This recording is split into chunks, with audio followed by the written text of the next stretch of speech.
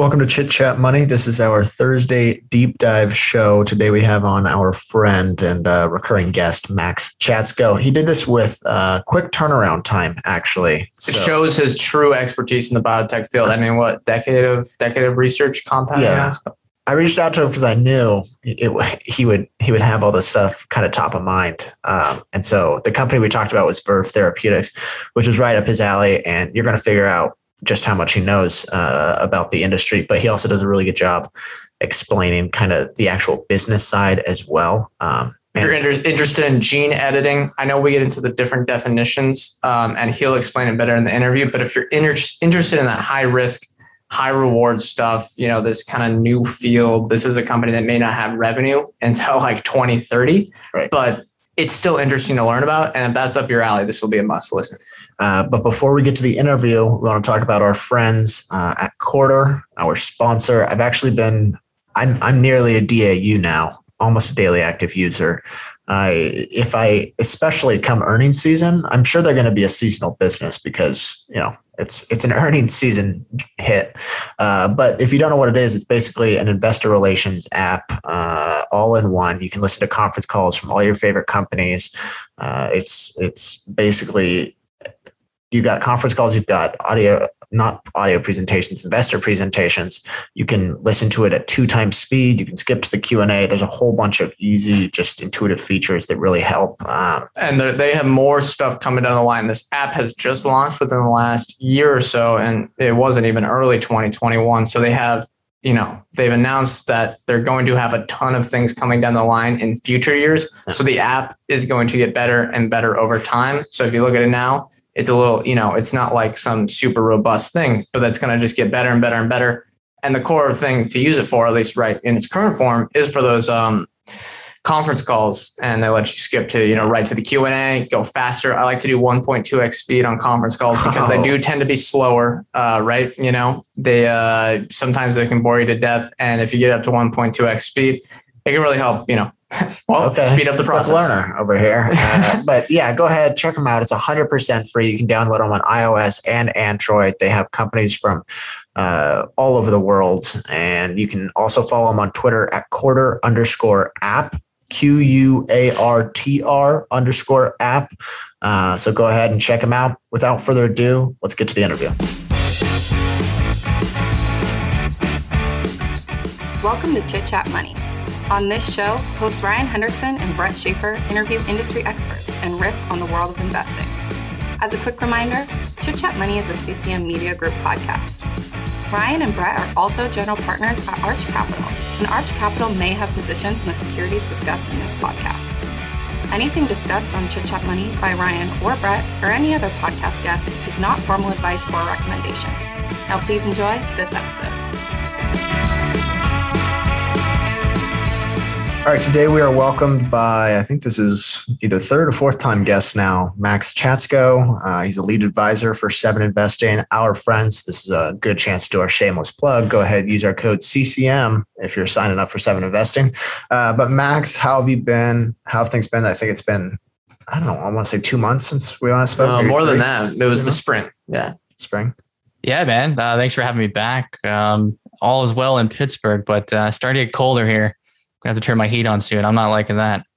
Yeah. We're going to talk about another company, Verve Therapeutics, another one. I think last time we talked about a complicated company, or I forget, we may have done utilities. But either way, this is going to be a company that a lot of generalists like us, I guess, may have had trouble understanding, and hopefully you'll clear some stuff up and learn about what would you describe this company as? A biotech company or... Yeah, so this is a drug developer, a biopharmaceutical company, and it's working on a new technology called base editing. Okay. I was going to say, how did you come across this? It seems like I never find these companies, so I'm curious how you found it. Yes, I've talked before about the frameworks I use when I'm trying to find companies I want to invest in, or maybe something I want to recommend at Seven Investing. And part of that, one of those frameworks is looking at the competitive landscape.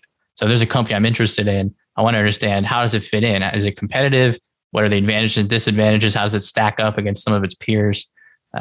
So when you're doing that, though, that includes looking at both publicly traded companies and privately held companies.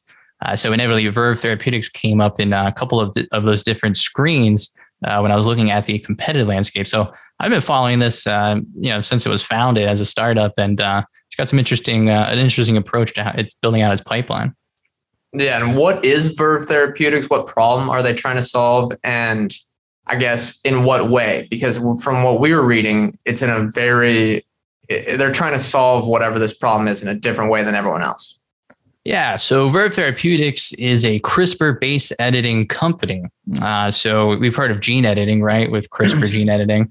And then base editing is just kind of like the second generation version of those tools.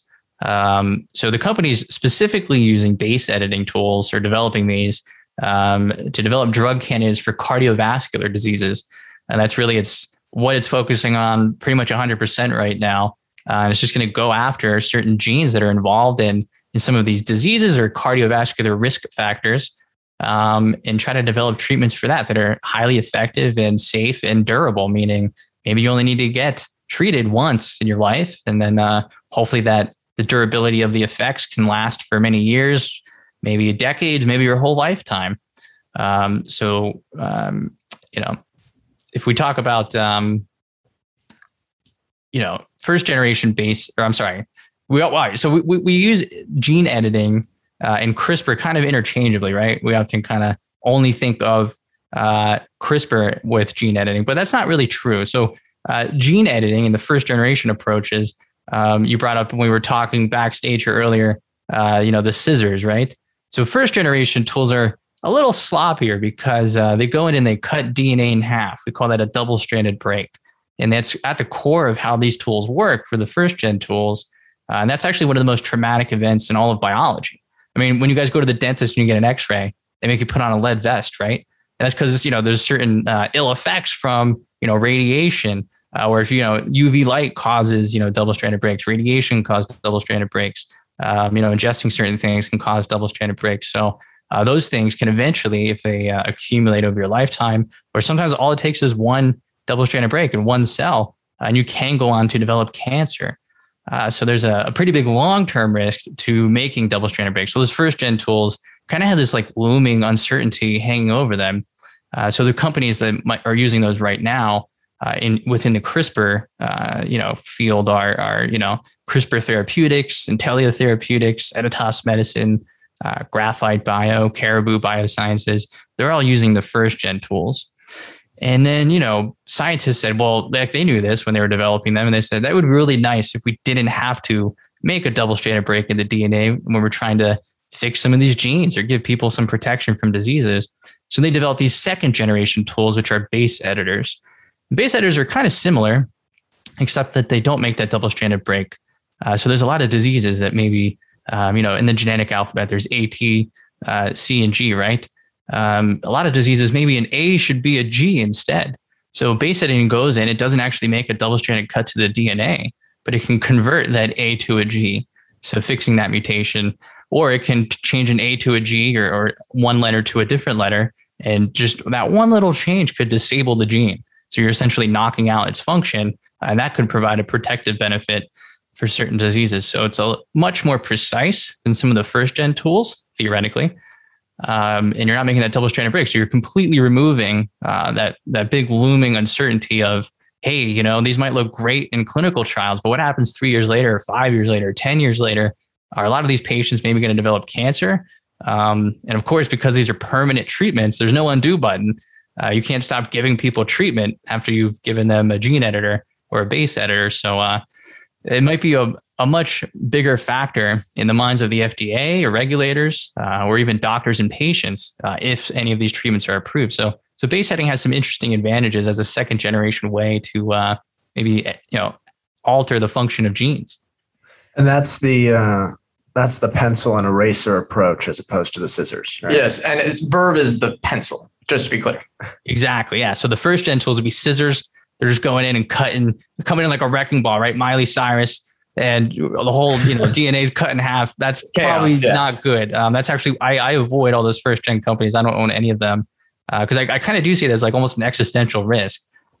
If all it takes is one of those companies that have data that show maybe, some of these patients might have a much higher risk of cancer or significantly higher, however the FDA wants to define that. And there could be a clinical hold on all of those tools.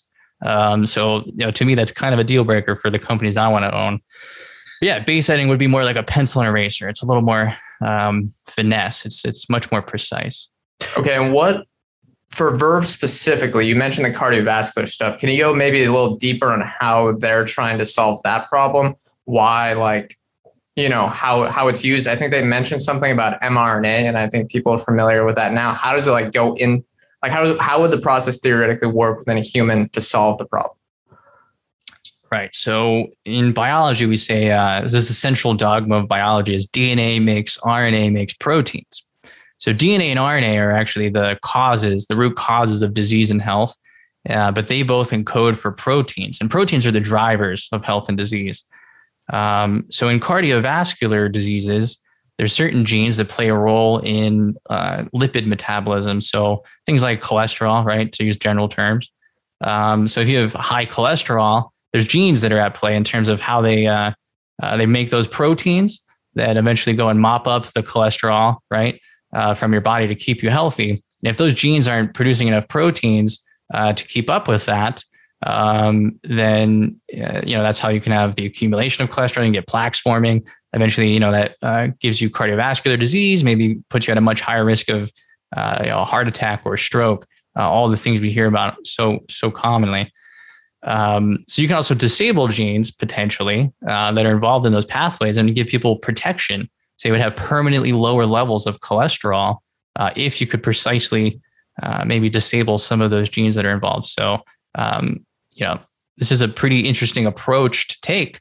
If you can do it like with a one and done treatment on paper, provide a very durable effect. So again, one treatment and then you're done. And maybe for the rest of your life, you just have much lower levels of cholesterol because we've altered your genetics in that way.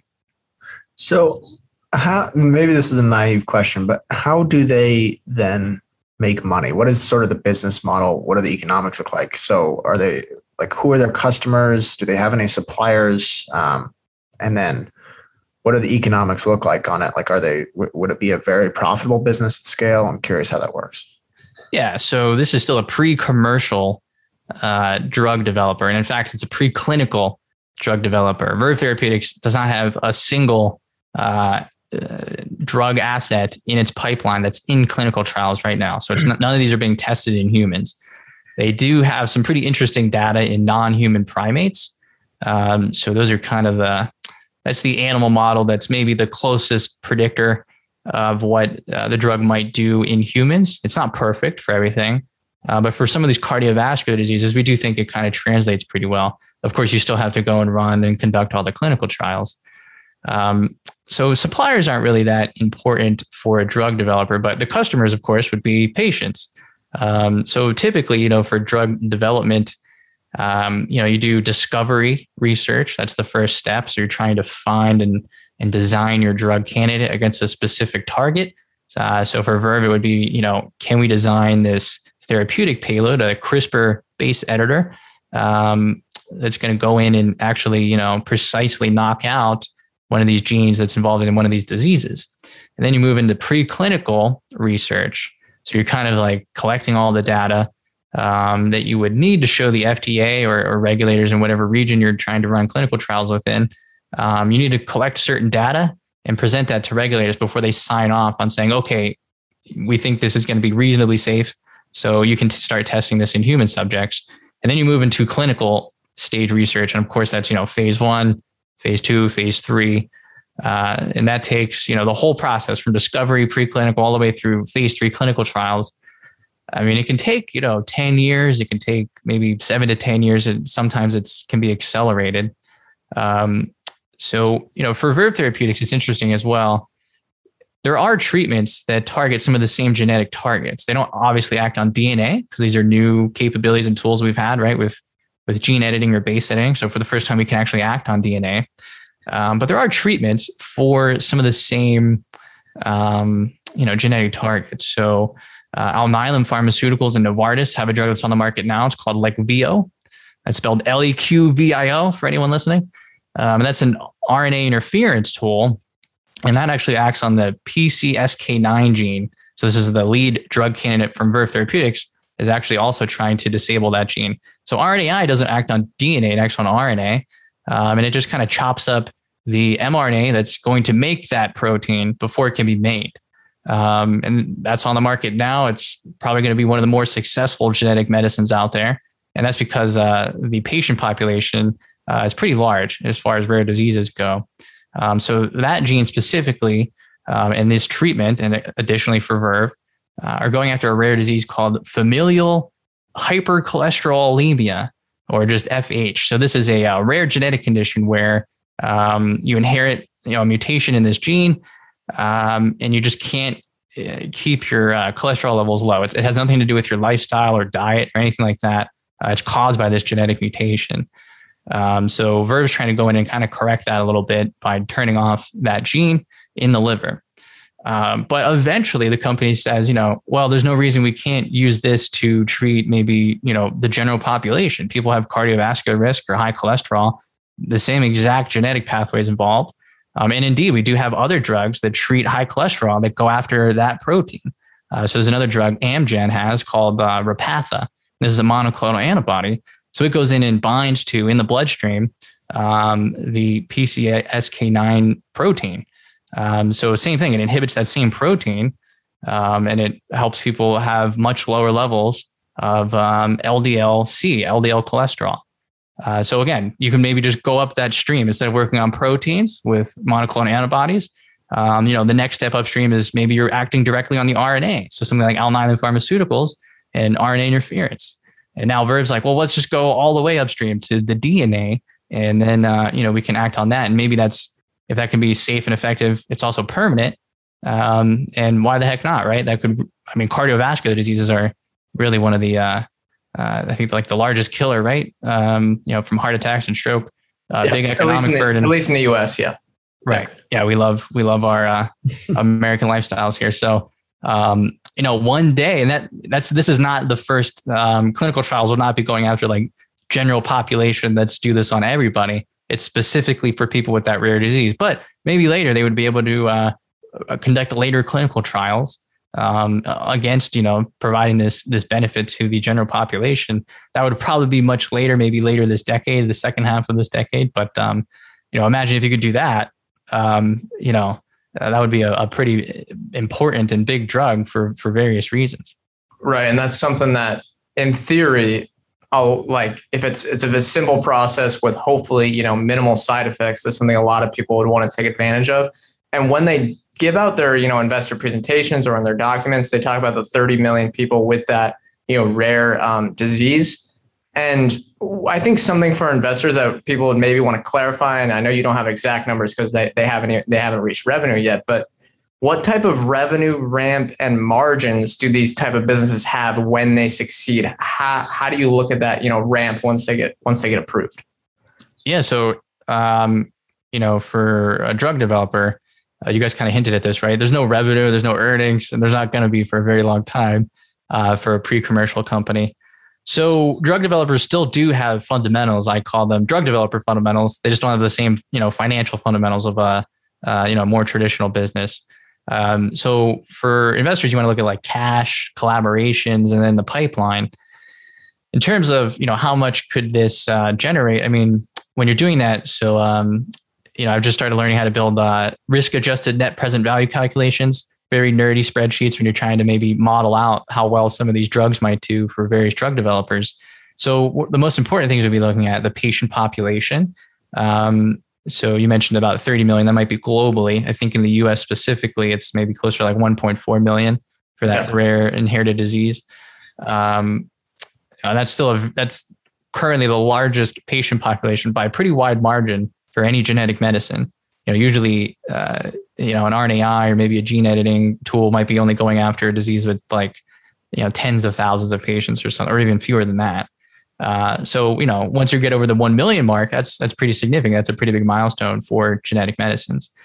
So that's pretty encouraging, right? And Alnylam and Novartis think, their drug could have blockbuster potential. So over $1 billion in annual revenue. So again, Verve has a very large patient population, and a lot of the patients are, it's a relatively high diagnosis rate. So that goes into play too. If you have 100,000 patients with a rare disease, but only 10% of them are diagnosed, well, that's going to be a challenge for you, right? Even if your drug is approved.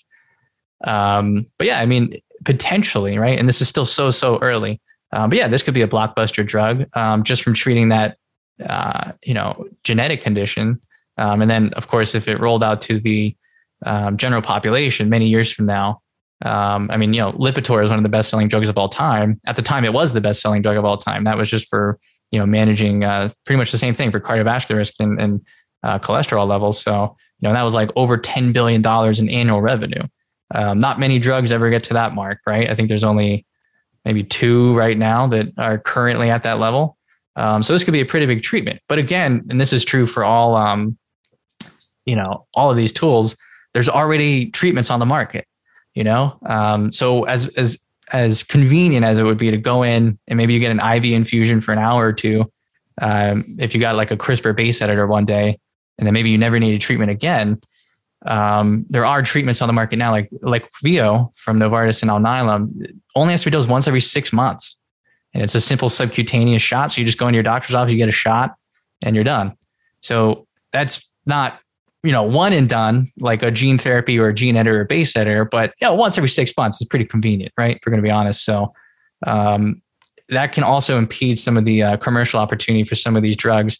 In the minds of investors, it's like, we're curing this, or we're providing one and done. And in reality, a lot of the CRISPR and gene editing and base editing tools are going after markets that already have some pretty safe, effective, and very convenient treatments. So it'll be interesting to see how that shakes out. That might affect how much they can charge for their pricing. It's probably going to bring down pricing for everyone across, every therapeutic modality, right?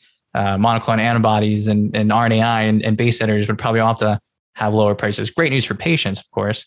But so it's kind of hard still. These are still, obviously we don't have any data in humans, so it's hard to project much.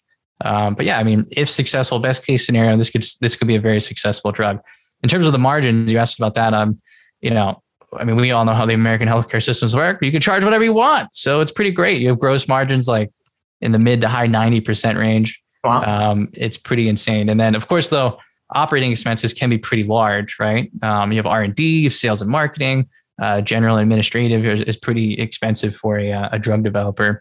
So it kind of depends on the drug and the market, but it's not uncommon for once a pre-commercial drug developer makes that transition to commercial development, so they have a drug on the market and they're ramping sales, and that can take, I think you asked a question about that. That can take many years to reach peak sales, maybe like 3 to 5 years or so to reach their peak. But it's not uncommon for companies to still be generating large operating losses as they're ramping sales. So it kind of depends on the market and everything else. And often actually companies lose more money once they have a drug approved as they're trying to ramp up sales. And again, it's kind of like that. This is maybe a terrible analogy, but like you have a drug approved and then you just go all in on like marketing that, right? And trying to ramp up sales and launch it. So you're making that big investment for the big payoff years from now in terms of like when you are profitable as a drug developer, it's like, pretty significant margins, right? Maybe I haven't looked in a while, so I don't want to say, but well over, 20% operating margins for these businesses. So. All right. And Verve has they just did an IPO. They have $400 million in cash, or that's kind of the rough number I saw on their balance sheet. And I think a lot of investors, would wonder what kind of runway does that give them? I know they have a lot of R&D expenses. How much are they going to have to spend in a rough ballpark before getting to that point, 5-10 years from now when they're generating revenue? Yeah. So this is one of the drug developer fundamentals, right? Cash balance, the all important cash balance. So $400 million, that's a pretty nice stack of cash for this stage of development for this company. But again, it's not even in clinical trials yet, right?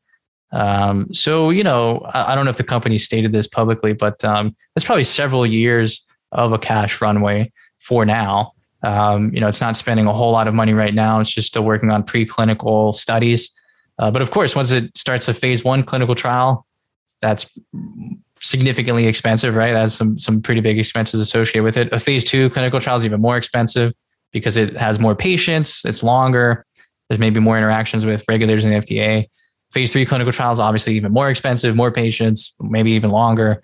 And oftentimes actually you have to run multiple phase 3 trials simultaneously. So for now, a $400 million cash balance, that's pretty high for a company of this maturity level. But it's certainly going to have to raise more money, either through announcing a partnership. So maybe you can get an upfront milestone payment from a bigger partner, and that can extend the cash runway a little bit. But obviously, these companies do dilute shareholders quite a bit. Pre-commercial drug developers often conduct public stock offerings over the years, to raise money and keep the lights on. So, $400 million is not going to get them to the market. Obviously, they're going to need to raise money in some shape or form multiple times over the coming years. How does a company survive like this if they aren't public? Like, is it just those partnerships, or is there just like biopharma VCs, or is it kind of urgent for them to go public? And it's the Boston, right? There's just so much money for biotech in Boston. Is that a big deal too? Like being in that area? Yeah. They can't tap into public markets, obviously, if you're not publicly traded. Yeah, there's venture capital and a lot of pre-commercial drug developers that are privately held.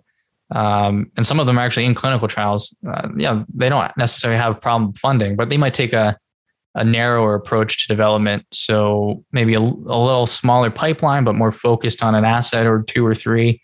So they manage expenses a little bit better. Publicly traded companies can tend to have much larger pipelines, but again, they have a little bit, they're more liquid, or they can access money a little bit more easily. So, venture capital kind of fits that role for privately held companies. Okay. All right. Well, I think that's going to do it for the first half. We've got more questions on the back half. We're going to have a quick break. Another day is here and you're ready for it. What to wear? Check. Breakfast, lunch, and dinner? Check. Planning for what's next and how to save for it? That's where Bank of America can help. For your financial to-dos, Bank of America has experts ready to help get you closer to your goals. Get started at one of our local financial centers or 24/7 in our mobile banking app. Find a location near you at bankofamerica.com/talktous. What would you like the power to do? Mobile banking requires downloading the app and is only available for select devices. Message and data rates may apply. Bank of America N.A., member FDIC. This episode is brought to you by KPMG. As a business leader, how can you innovate, build trust, and move forward in a digital era? KPMG can help by bringing together the right talent and technologies, generating insights that spark opportunities. To explore their thinking, visit read.kpmg.us/opportunities. This episode is brought to you by La Quinta by Wyndham. Here you are, miles from home and ready to start your vacation. Good thing you're staying at La Quinta by Wyndham. They have free high-speed Wi-Fi to stream all your favorite movies. And in the morning, get fresh waffles with their free Brightside breakfast. Or squeeze in a workout at their fitness center. Either way, you're ready to conquer the day. Tonight, La Quinta. Tomorrow, you triumph. Book your stay at lq.com.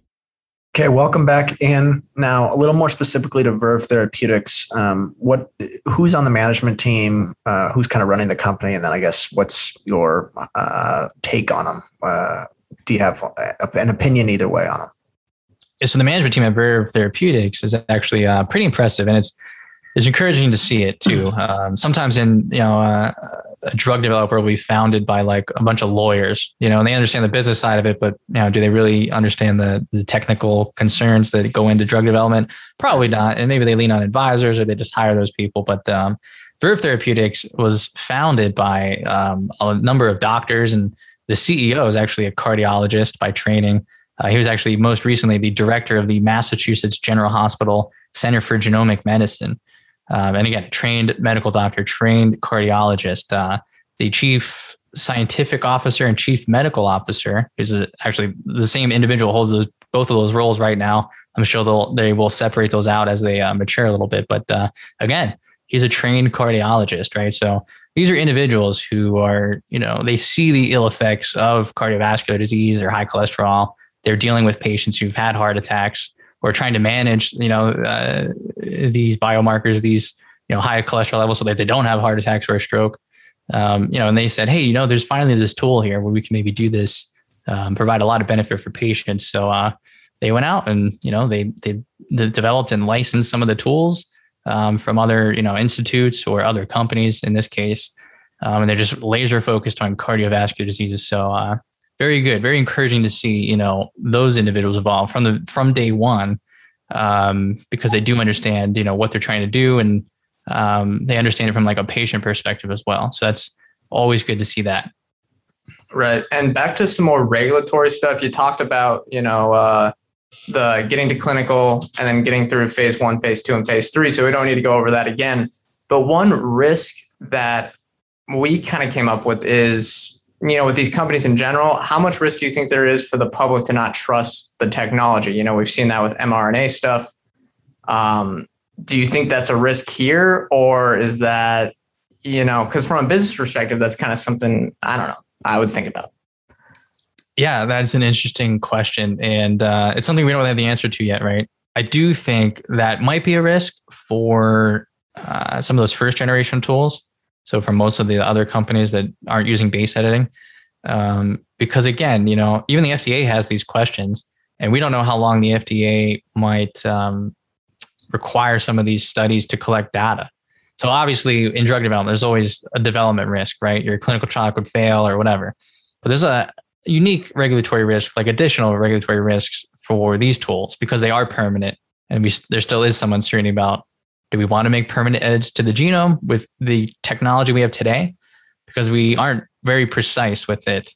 They do have some potentially really big side effects in the long run. So, the FDA could say, hey, look, we might need to, rather than moving to phase 2 or phase 3 immediately, you need to follow up with patients for like 3 years before you even come talk to us again. So that could actually lengthen the time of development here.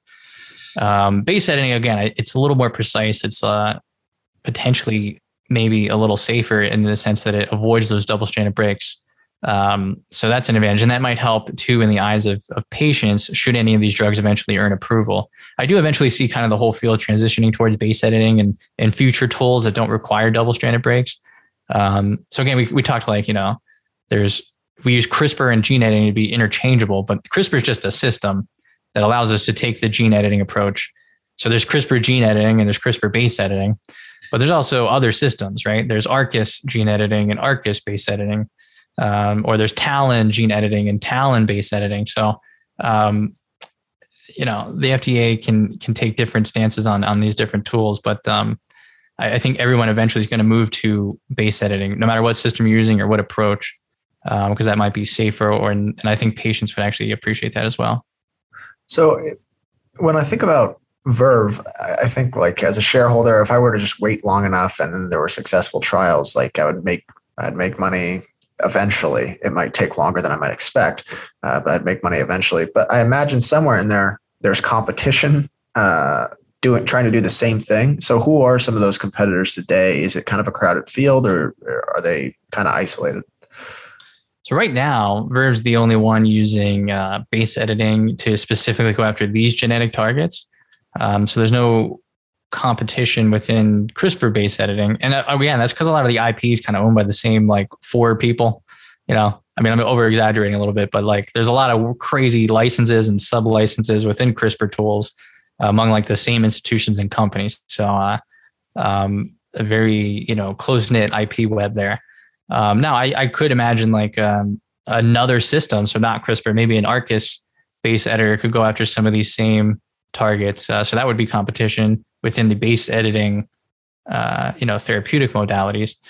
And then, of course, we talked a little bit about like there's RNAi or there's, monoclonal antibodies. And of course, those aren't permanent, but sometimes that's, having a temporary effect can actually be an advantage for some of these diseases.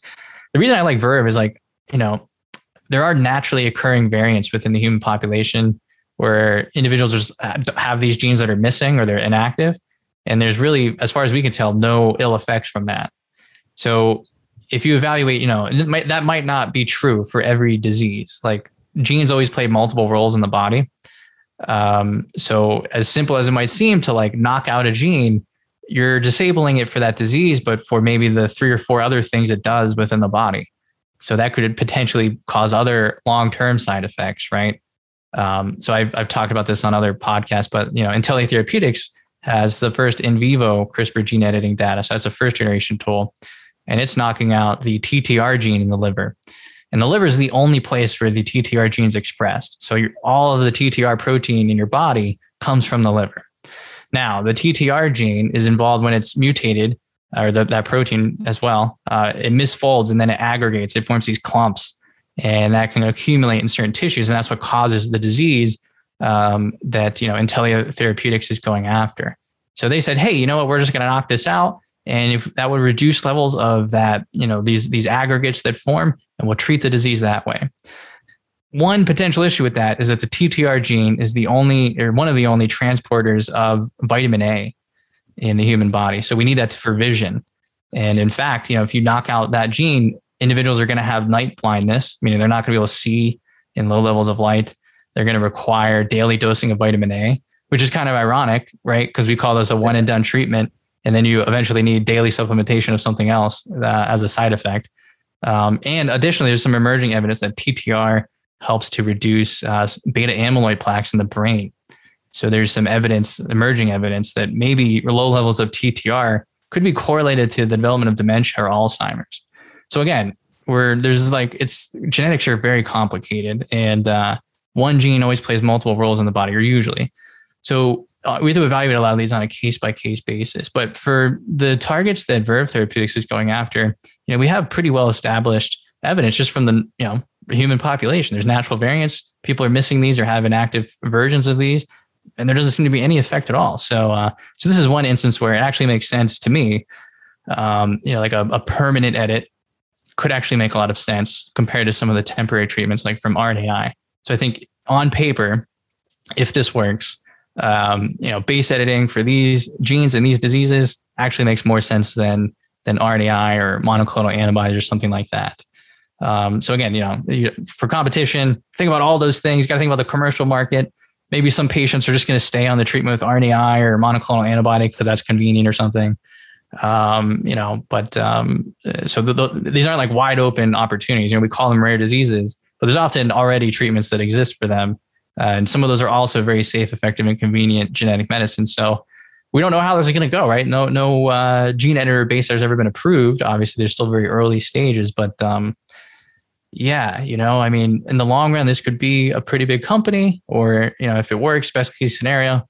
And there's some other reasons as well that it might not be a very big company. It has to do with the ownership of the opportunities. Okay. And there's, clearly with a lot of these pre-revenue, there's a lot of uncertainty. And I think with this one specifically, it sounds like there's a lot of risks, or people can get a little worrisome about testing in humans. Now, this may be a weird question, but we've seen, I guess recently there was that big news from, I think, Google's DeepMind about they were able to either simulate or build digitally all the proteins in the human body. Do you think simulation could help mitigate some of that risk, or is it still way too complicated to, help testing on that front or do any sort of thing on that in that regard? So I think what you're talking about is DeepMind has that program AlphaFold. Something like that. Yeah. Yeah. So they could determine the structure of a protein just by looking at the sequence of the protein. Usually we have to run all these really expensive experiments and they're really expensive machines that are pretty rare. And it takes many years. And sometimes that's not perfect because you need to get the protein in the right temperature and it's just very hard to figure that out and just study it. Because, when you're putting it in those machines, that's probably not what it looks like in the human body anyway. So if we go and develop drugs against that protein based on the structure we came up with, maybe that's not even how it actually forms, in biology. So predicting that, computationally, just from having the sequence, that's like a huge, huge game changer. There's protein structures we've been trying to figure out for like 25 years.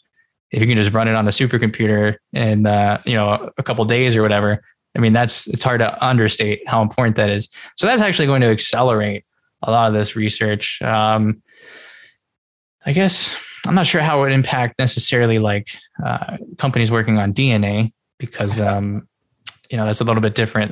It's actually relatively straightforward if you're trying to go and edit genes and DNA in terms of how to design those drugs for the most part. So that's kind of why Intellia Therapeutics had the data in June, and it was from 6 patients, and the phase 1 trial is not even done yet. and it went, I think it was valued at like $12 billion or something eventually.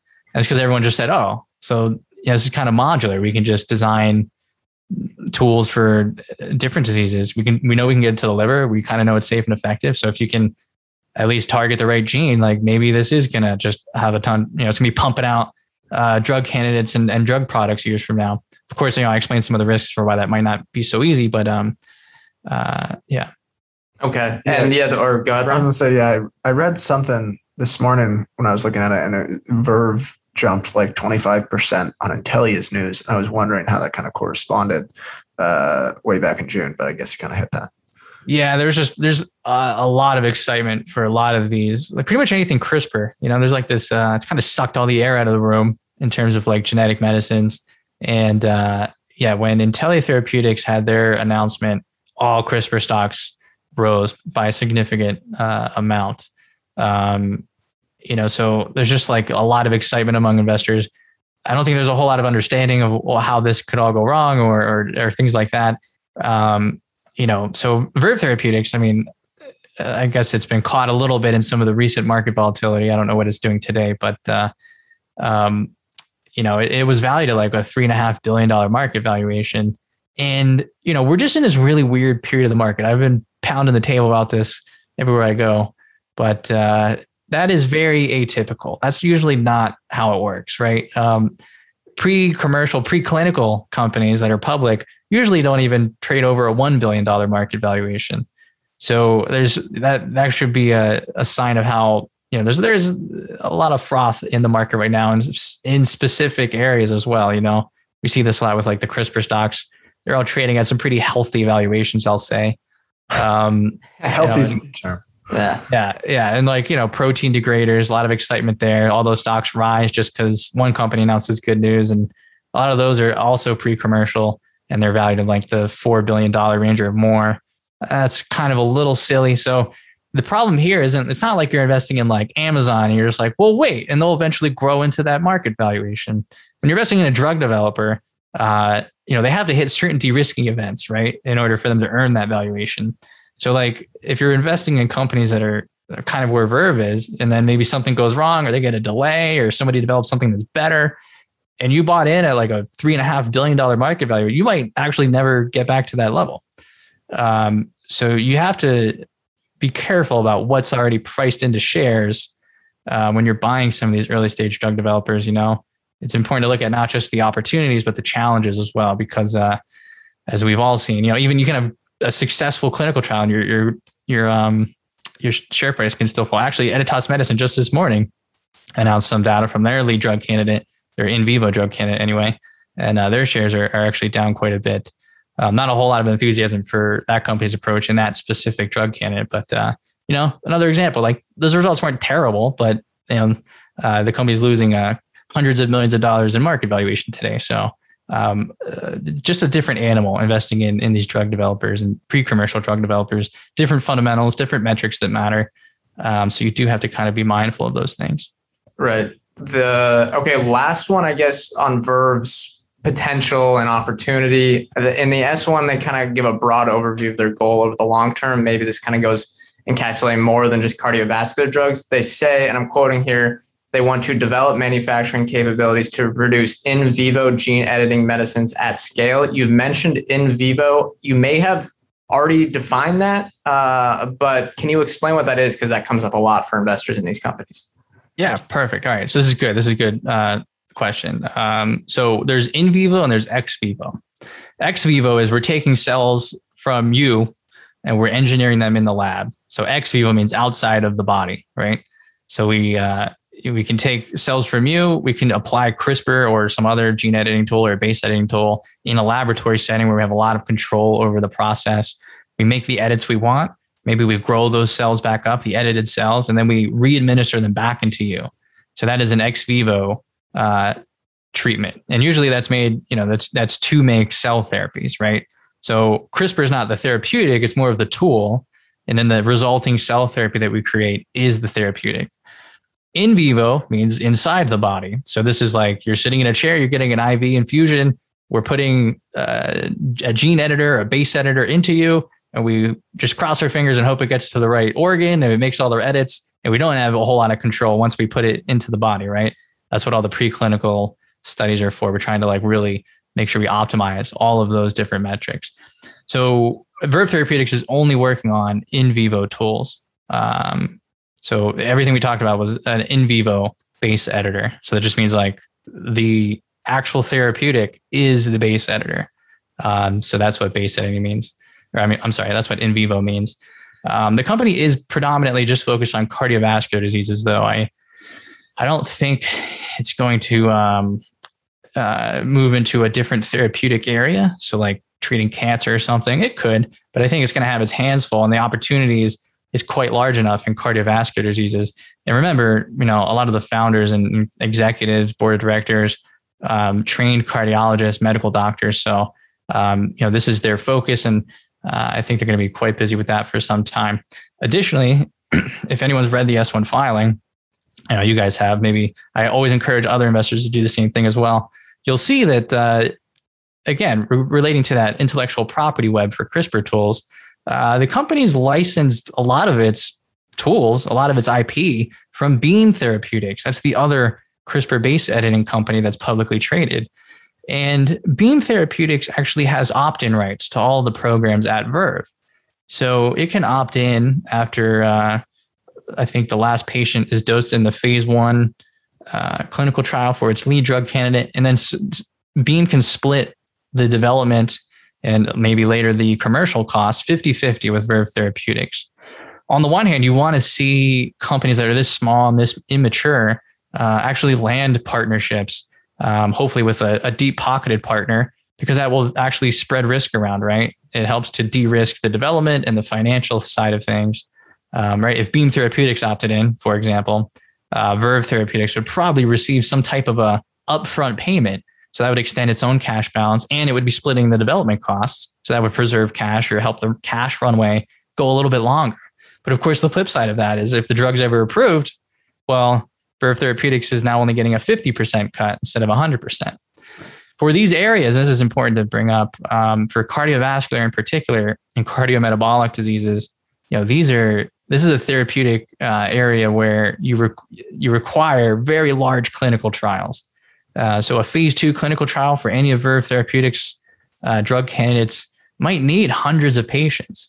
And it's going to be long, right, to conduct that. And the same thing with a phase 3 clinical trial. We might even see 1,000 patients eventually if they get into the general population studies years from now. Verve Therapeutics, those are not strengths of this company, right? And that's going to be insanely expensive. It doesn't have the commercial infrastructure in place. It doesn't have global infrastructure. It doesn't have like regulatory teams like that. So we see a lot of these tiny companies. What's kind of been going on in the field lately, and this is true for all of drug development, you see the startups and the small companies, they focus on the science, and they're moving the field forward in that way. And then they kind of go to partner with like an Eli Lilly or a Novo Nordisk, like, large companies with established expertise, global footprint. They know how to run clinical trials, that are thousands of patients. They know how to deal with the FDA. They know how to eventually scale sales teams if something's ever approved on the market and ramp those sales. And of course, they have a lot of money, right? So we want to see Verve kind of partner with some of these more established companies in these spaces. But of course, that's going to reduce the economic opportunity for the company. So investors do have to keep that in mind. As amazing and as large as some of these, opportunities are, these diseases it's going after, it might only end up with like 20% royalties on all the drugs it develops. I think the scientists who founded the company would be pretty pleased with that. And from a societal standpoint and the healthcare system, that would be great, right? If these work in a best case scenario. But for investors, this might not be like a $100 billion drug developer. Of course, it's still quite a bit smaller than that. So I think if it works out, you're going to be just fine. But do have realistic expectations and do read the S1 filing, because a lot of those details are pretty important for your investment. I'll say we didn't read the whole thing. It's 800 pages. So I try to read some of it, but How do you go about trying to do valuation work on a company that's pre-clinical trials? Is it just kind of, you're just taking like, does TAM actually matter here? Because I know we usually disregard TAM with some things, with some companies we look at. So I'm curious, just how do you even try valuing a company?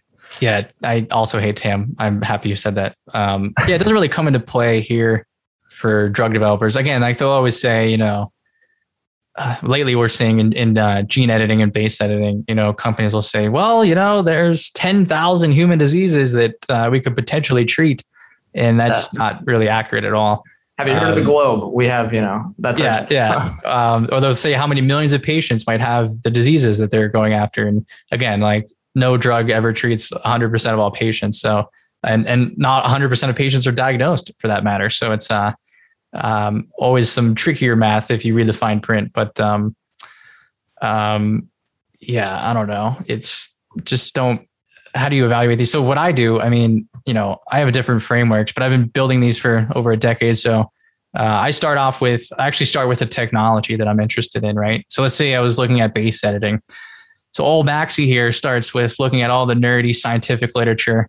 And, scientists aren't like, it's not like an investor presentation, they're not just like, we're going to change the world. Yeah. Scientific literature is dry. It's boring. It puts you to sleep. But they just go over like, here's what it could do. Here's where the challenges lie. So you get a pretty balanced and objective take of like what the technology might be able to do. And I read different studies across that. So for the same technology, then the next level up, after I understand advantages and disadvantages of any tool, I'll go look at the competitive landscape, right? So I'll say, okay, who are the companies in base editing? And then of course you can't just focus on that. Because again, if you only focus on base editing companies, you might be like, well, Verve's the only one doing it. They're crushing it.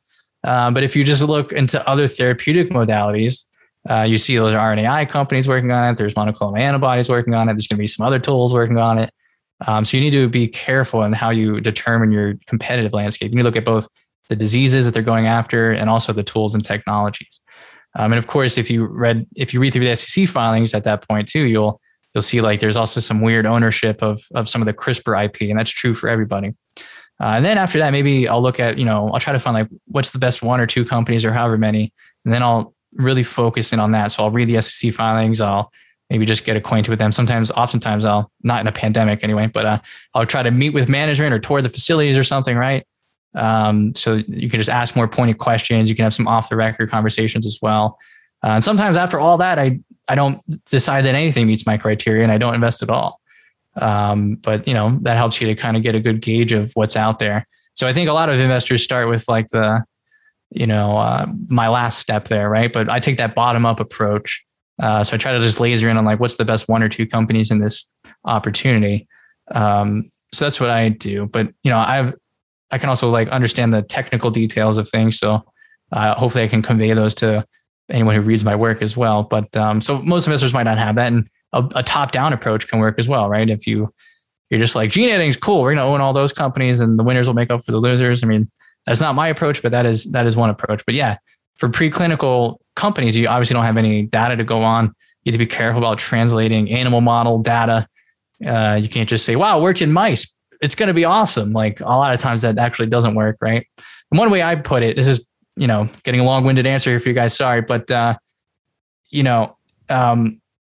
everything looks good in mice, right? Like by definition, if something's in phase 1 clinical trials, then it looked amazing in preclinical trials, right? Like that's how it got to clinical trials in the first place.